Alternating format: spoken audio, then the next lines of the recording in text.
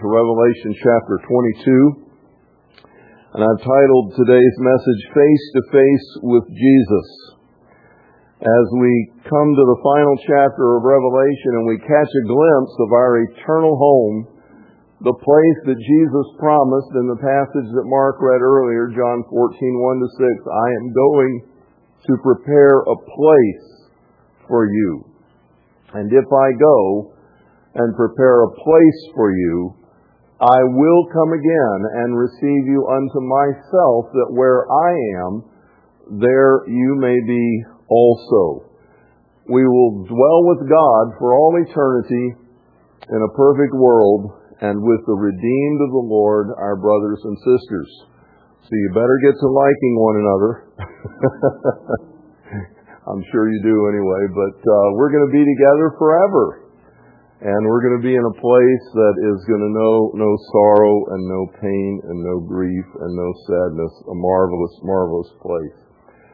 I was reading a number of different viewpoints on what heaven is going to be like, and I appreciated some things that Dr. Wayne Grudem said in his systematic theology. I have given credit to him there about Roman numeral 1. The new heavens and the new earth. But I'd like to read the scripture passage before we come to the first point. Revelation 22 verse 1. Then the angel showed me the river of the water of life, as clear as crystal, flowing from the throne of God and of the Lamb down the middle of the great street of the city. On each side of the river stood the tree of life, bearing 12 crops of fruit, yielding its fruit every month. And the leaves of the tree are for the healing of the nations. No longer will there be any curse. The throne of God and of the Lamb will be in the city, and his servants will serve him. They will see his face, and his name will be on their foreheads. There will be no more night. They will not need the light of a lamp or the light of the sun, for the Lord God will give them light, and they will reign forever and ever. The Scripture says that we will live eternally with God in a new heaven and a new earth. And the points that follow basically elaborate on this a little bit, but I want us to always keep in mind, people have such distorted views of heaven. They have such peculiar ideas about what heaven's going to be like. There are people who literally think we're going to be floating around in the clouds, with angel wings and things like that. And people that don't see it as having any material substance. We just kind of, in our spirit, float off into some kind of netherworld and hang out up there among the stars. But the Scripture says that God is taking us to a place that will include a new heaven and a new earth. And heaven is a place. It's not a state of mind. It's not purely an existence of non-material being.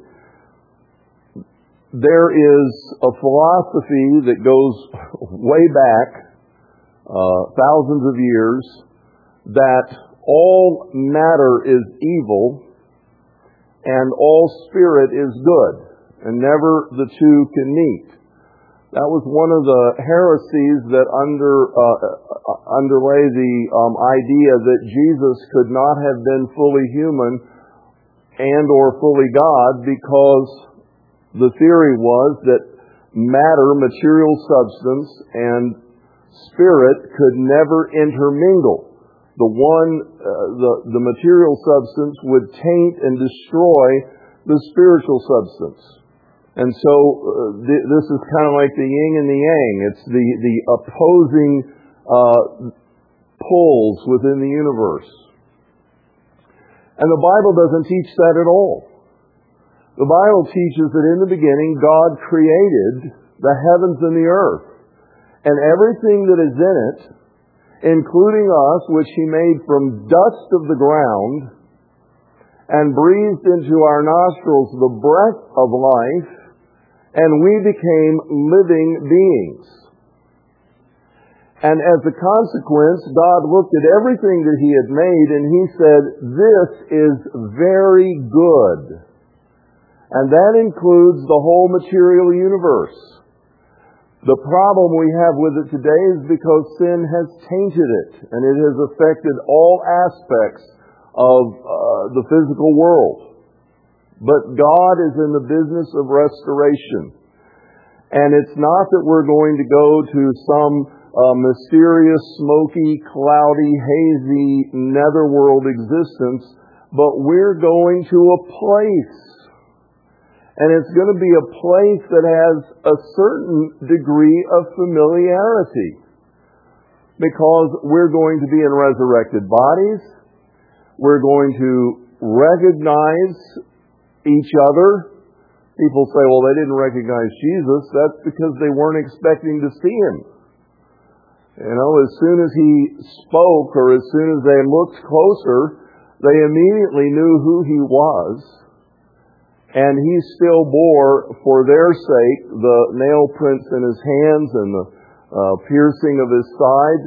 I'm grateful and thankful that I can report to you that we won't bear marks of our infirmity, but Jesus retained His as a testimony of His love for us. And so we're going to know each other. We're going to be in a place that has, can I say, physicality. There's going to be gravity, and there's going to be a world, and we're going to be standing on it.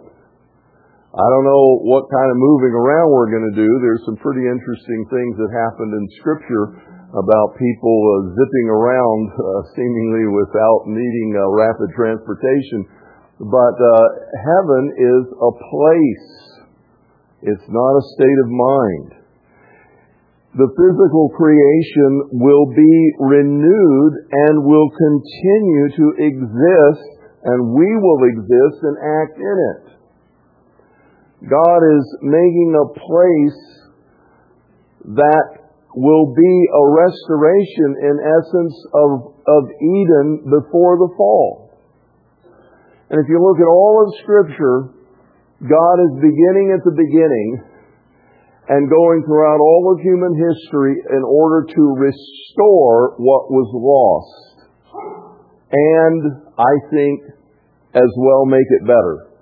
Because there's going to be certain aspects of the new heaven and the new earth that far surpass the original Eden. But certainly that imagery is there, as we see in just a moment, with the river of the water of life and the tree that bears its fruit every month in season. Our resurrected bodies will be a part of the new creation. As I mentioned, we're going to have some recognition of one another.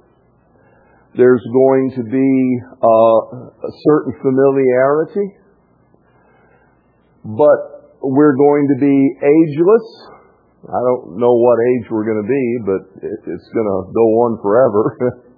You can figure that out. I don't think there's going to be infants. I think they'll somehow have matured. I'm not suggesting they're not there. I'm just suggesting they're growing up. But we will be ageless, and yet we will be material. We will be physical in our resurrected body. Paul says in Corinthians 15, 1 Corinthians 15, he says, we don't know when we're raised, exactly what we'll be like. We don't know, we bury this seed which is perishable, and it rises imperishable and immortal. And the substance of that which rises is not exactly like that which you plant. And yet the kernel, the essence of it is there. And so we're going to be restored as would have happened in Eden had there not been an interruption of sin. And the new creation will not be timeless, but it will include an unending succession of moments. Now, this is a bit philosophical, but hang with me a moment. Let me explain what I mean by this. God is transcendent of time. He exists in a realm that encompasses all of time. The end and the beginning are alike seen simultaneously by God because He is above time. Although He lives with us in time, He is able to accurately tell us what the future will be like because He has already seen it. In fact, it is following His sovereign purpose. He knows who's going to be President of the United States after Tuesday, President-elect and President in January. He knows that. He's known that for 4,000 years. He is timeless. We, on the other hand, will always exist in time. And time is a succession of moments. The fact that there's not going to be any need for the sunlight, because the light of the glory of God will be the light of the city, does not negate the concept, because notice what it says about the tree. It will bear fruit every month. And every month, and this is a very interesting tree, every month it's going to bear a different kind of fruit. Have you ever seen a tree like that? This is apparently the tree of life that is restored from Eden, and its leaves are going to be for the healing of the nations. This is John's symbolic way of saying there's going to flow from the throne of God the river of life, which is clear as crystal. In other words, God is the source of life eternal. From Him flows life eternal. And planted on either side of the river of life will be the tree of life. And the tree will provide healing and sustenance for all who partake of it.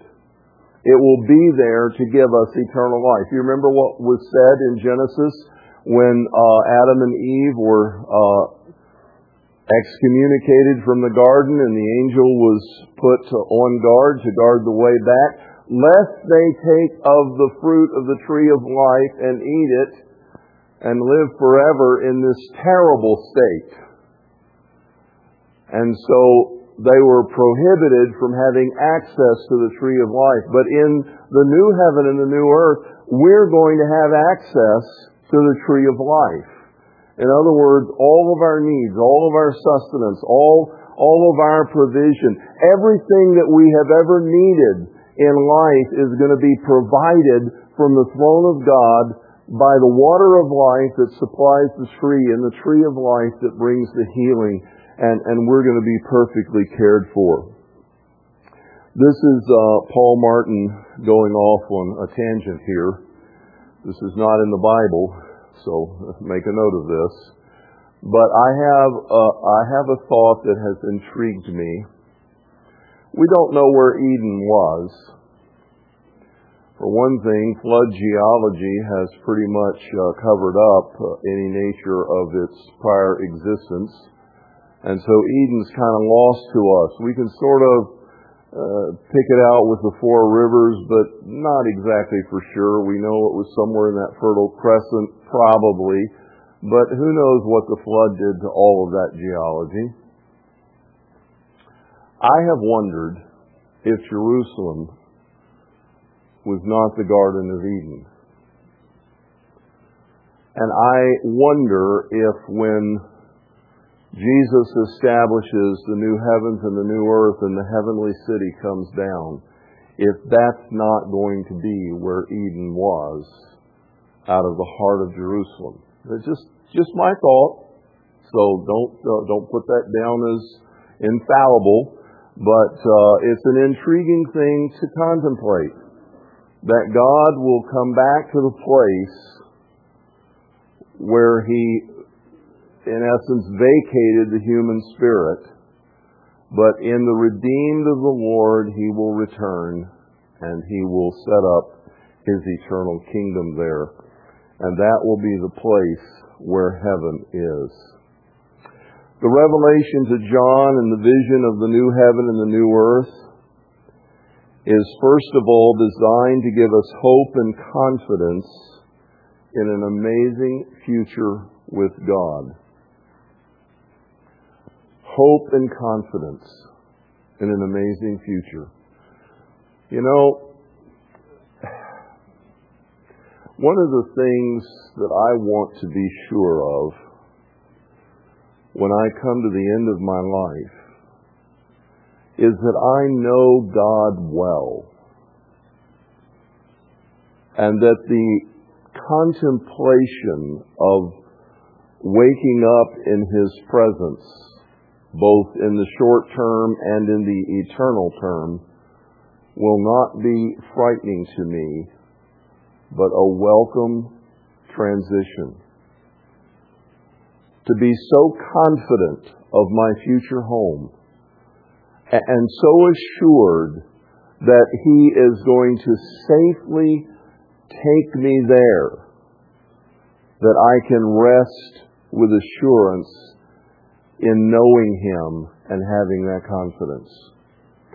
Jesus loves us so much that He has given us this revelation along with many, many other indications in both Testaments. But particularly in this book of Revelation, He has given us the assurance and the confidence of what lies in the future. And this is the last chapter.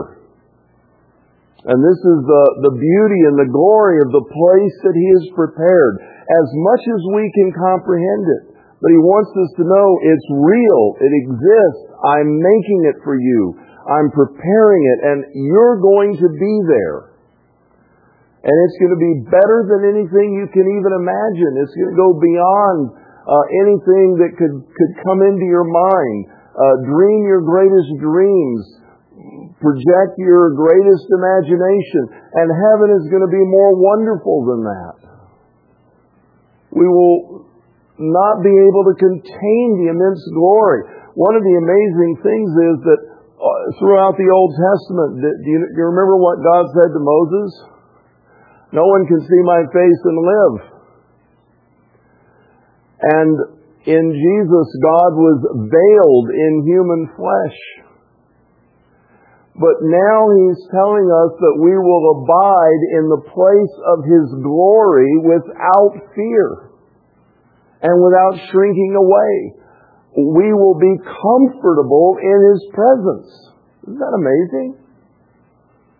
That we have a place that will have such intimacy with God as to be comfortable in His presence. I don't mean that to suggest irreverent. I just mean at home, at ease. The revelation of the vision to John is intended to fortify us in the trials of life, knowing that one day everything will be perfect. Have you been wronged? Have you been hurt? Have you been abused? Are you sick? Have you lost your job and you're suffering financial catastrophe? Are you struggling with relationships and things that make you sad and having the difficulties of life that are just out of whack? Every one of us has something like that going on. None of us have these flowery beds of ease for life.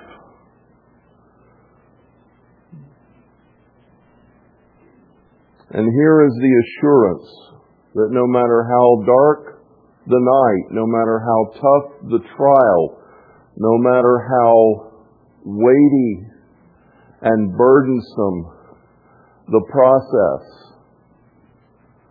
that on the other side, everything will one day be perfect. Isn't that a glorious hope? You know, you listen to what we call musically the genre of Negro spirituals. I don't know if that's politically correct these days, but it is the genre of music. You listen to those of people who were slaves, who did not have the ability to choose the partner they loved for life, but were bred like animals to produce better slaves, who lived in the poorest of conditions, and barely had rags to wear and worked in the cotton fields. But some of them had heard the gospel, and the gospel had spread, and they came to know Jesus. And what's the theme of their songs? Swing low, sweet chariot, coming for to carry me home. The theme of their songs is heaven. I can't wait to get there. I can't wait to see Him. I have this future. And it beats anything I have to suffer here. I'm looking for the day. You know why there's not a lot of talk today among Gen Xers and younger people and the younger generation? And I'm not picking on any of you in particular. I'm just naming the category. We don't talk about heaven much anymore because life is too easy. We have too many toys. We have lots of things. We have comfortable houses and nice cars, and we can pretty much do a lot of the things we just want to do. And there's not a longing in our heart to get out of the mess. There may be this time next year. But right now, it's pretty easy. And so heaven is not a theme that dominates our thinking. But the Scripture says it should. There is nothing this world can give us to compare with heaven. There is nothing that we can be offered that can even hold a candle to being with Jesus. We should be those who long for His coming and yearn for His final solution to the morass of the human condition in which we find ourselves. And the vision of heaven is encouraging us to be holy as God's love and plans for us overwhelm our less noble tendencies. I had an experience the other day. I was driving and listening to XM radio and was listening to the gospel station. And there was a song, I don't remember the song, but it came on, but it was talking about how much Jesus loves us. And all of a sudden, I was overwhelmed as when I was first converted with the love that Jesus had for me, that He died for me. It just took my breath away for a moment, and it filled me at the same time with sadness and with unspeakable joy. It's like it was all fresh again. This is how much I love you. I've washed your sins away. I've paid the price. You are free. You're my child. Wow. Do you have those moments that you just get overwhelmed by His love? You know, the thing that motivates us to holiness is not the law or the fear of punishment. If that would work, all kind of people would be Christians. That doesn't work. People read the laws of God and go on ignoring them willy-nilly. The thing that truly inspires holiness is the love of God. When you know how much He loves you, and you see how much He cares for you and how invested He is in you. I don't want to make Him unhappy. I don't want to displease Him. I want to love Him back. When Jesus says, "Those who love me will keep my commandments," He was not saying, "You keep my commandments to prove to earn my love," or to whatever. He was saying, if you love me, keeping my commandments will automatically follow. It's not the other way around. Holiness flows from a love relationship with Jesus. And here's the most amazing thing. Someone came up to me 2 weeks ago after the message, and you recall I was talking about the New Jerusalem, and I was trying to give some description of what that was like and what heaven was like, and someone came up to me after the service, and they said, I used to ask my mother what heaven would be like, and she said, it will be like seeing the face of God for the first time. Isn't that something? We will see God. If you read the verse closely, and it's rather intriguing, it says, the throne of God and of the Lamb will be in the city. Notice that the throne is singular, but God and the Lamb represent two persons of the Holy Trinity, and His servant will serve Him. They will see His face. Do we mean the face of the Lamb or the face of God? It's ambiguous. It implies we will see God face to face. The Bible states that which is incomprehensible, we will see the face of God. The unity of the Trinity places God, the Father, and the emanating Spirit, and the Lamb upon a single throne, and says simply but profoundly, we will see His face. We don't see His face now. We see through a mirror dimly, as Paul put it. We don't see clearly. We have a hard time imagining Jesus in the flesh. And yet John says we know that when He appears, we will be like Him because we will see Him as He is. And when we are dwelling in that heavenly place, we will dwell in the presence of God, whose face we will see.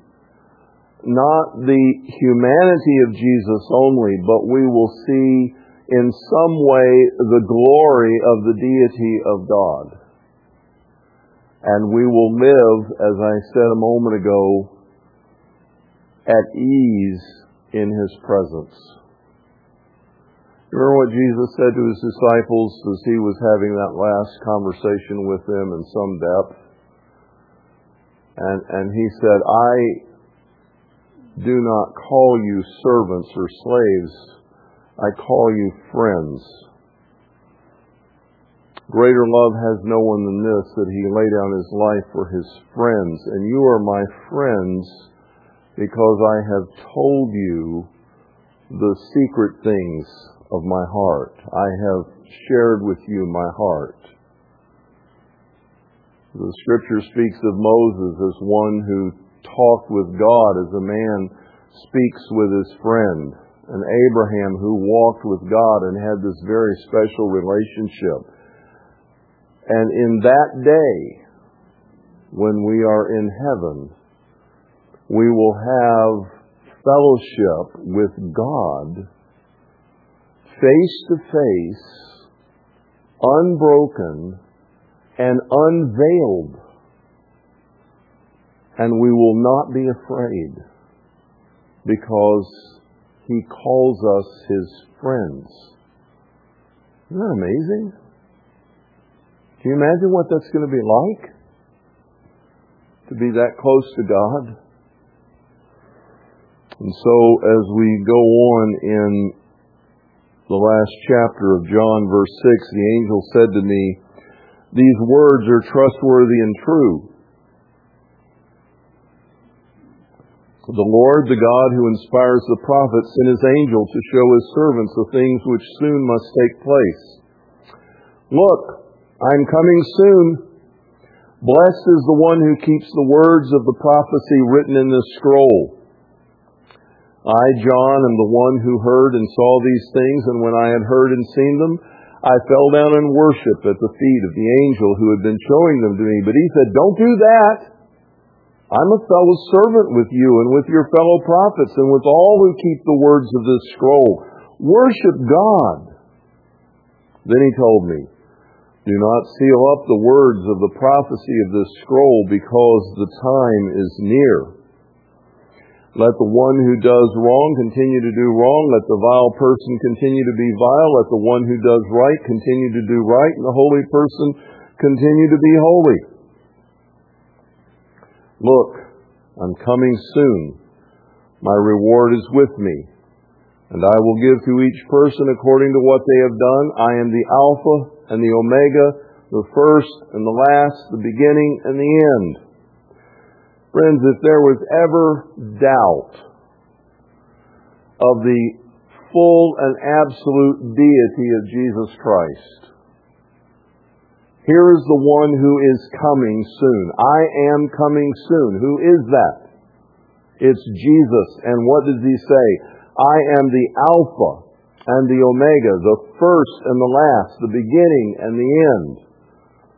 He is the timeless one. Blessed are those who wash their robes, that they may have the right to the tree of life and may go out through the gates of the city. Outside are dogs, those who practice magic arts, the sexually immoral, the murderers, the idolaters, and everyone who loves and practices falsehood. I, Jesus, have sent my angel to give you this testimony for the churches. I am the root and the offspring of David. There is his humanity and the bright and morning star. This is our Jesus. The Spirit and the bride say, come. And let the one who hears say, come. Let the one who is thirsty come. And let the one who wishes to take the free gift of the water of life. I warn everyone who hears the words of the prophecy of this scroll. This is the fourth time the term prophecy has been mentioned, and I just want to underscore it quickly. Everyone refers to John as apocalyptic literature, and it is, and often though by that they mean highly symbolic, which it also is to an extent. But that does not mean that it is not true and accurate. It is prophetic. God is pre-writing history for John to report. It is a prophetic announcement. And it converges with all the prophets. So much of what's in this 22nd chapter, if I had time, I could show you how much of the Old Testament is quoted in this chapter. And the visions of the prophets of the Old Testament. God is giving us pre-written history so that we can put an anchor down and hold fast to it. So, God, if anyone hears the words of the prophecy of this scroll and adds to them, God will add to that person the plagues described in the scroll. And if anyone takes the words away, God will take away from that person any share in the tree of life and the holy city, which are described in this scroll. He who testifies to these things says, yes, I am coming soon. In other words, Jesus says, this is my seal upon this scroll. This is my stamp of approval. These are my words. And John replies, amen. Come, Lord Jesus. And then John concludes, the grace of the Lord Jesus be with God's people. Amen. Heaven is a wonderful place, filled with glory and grace.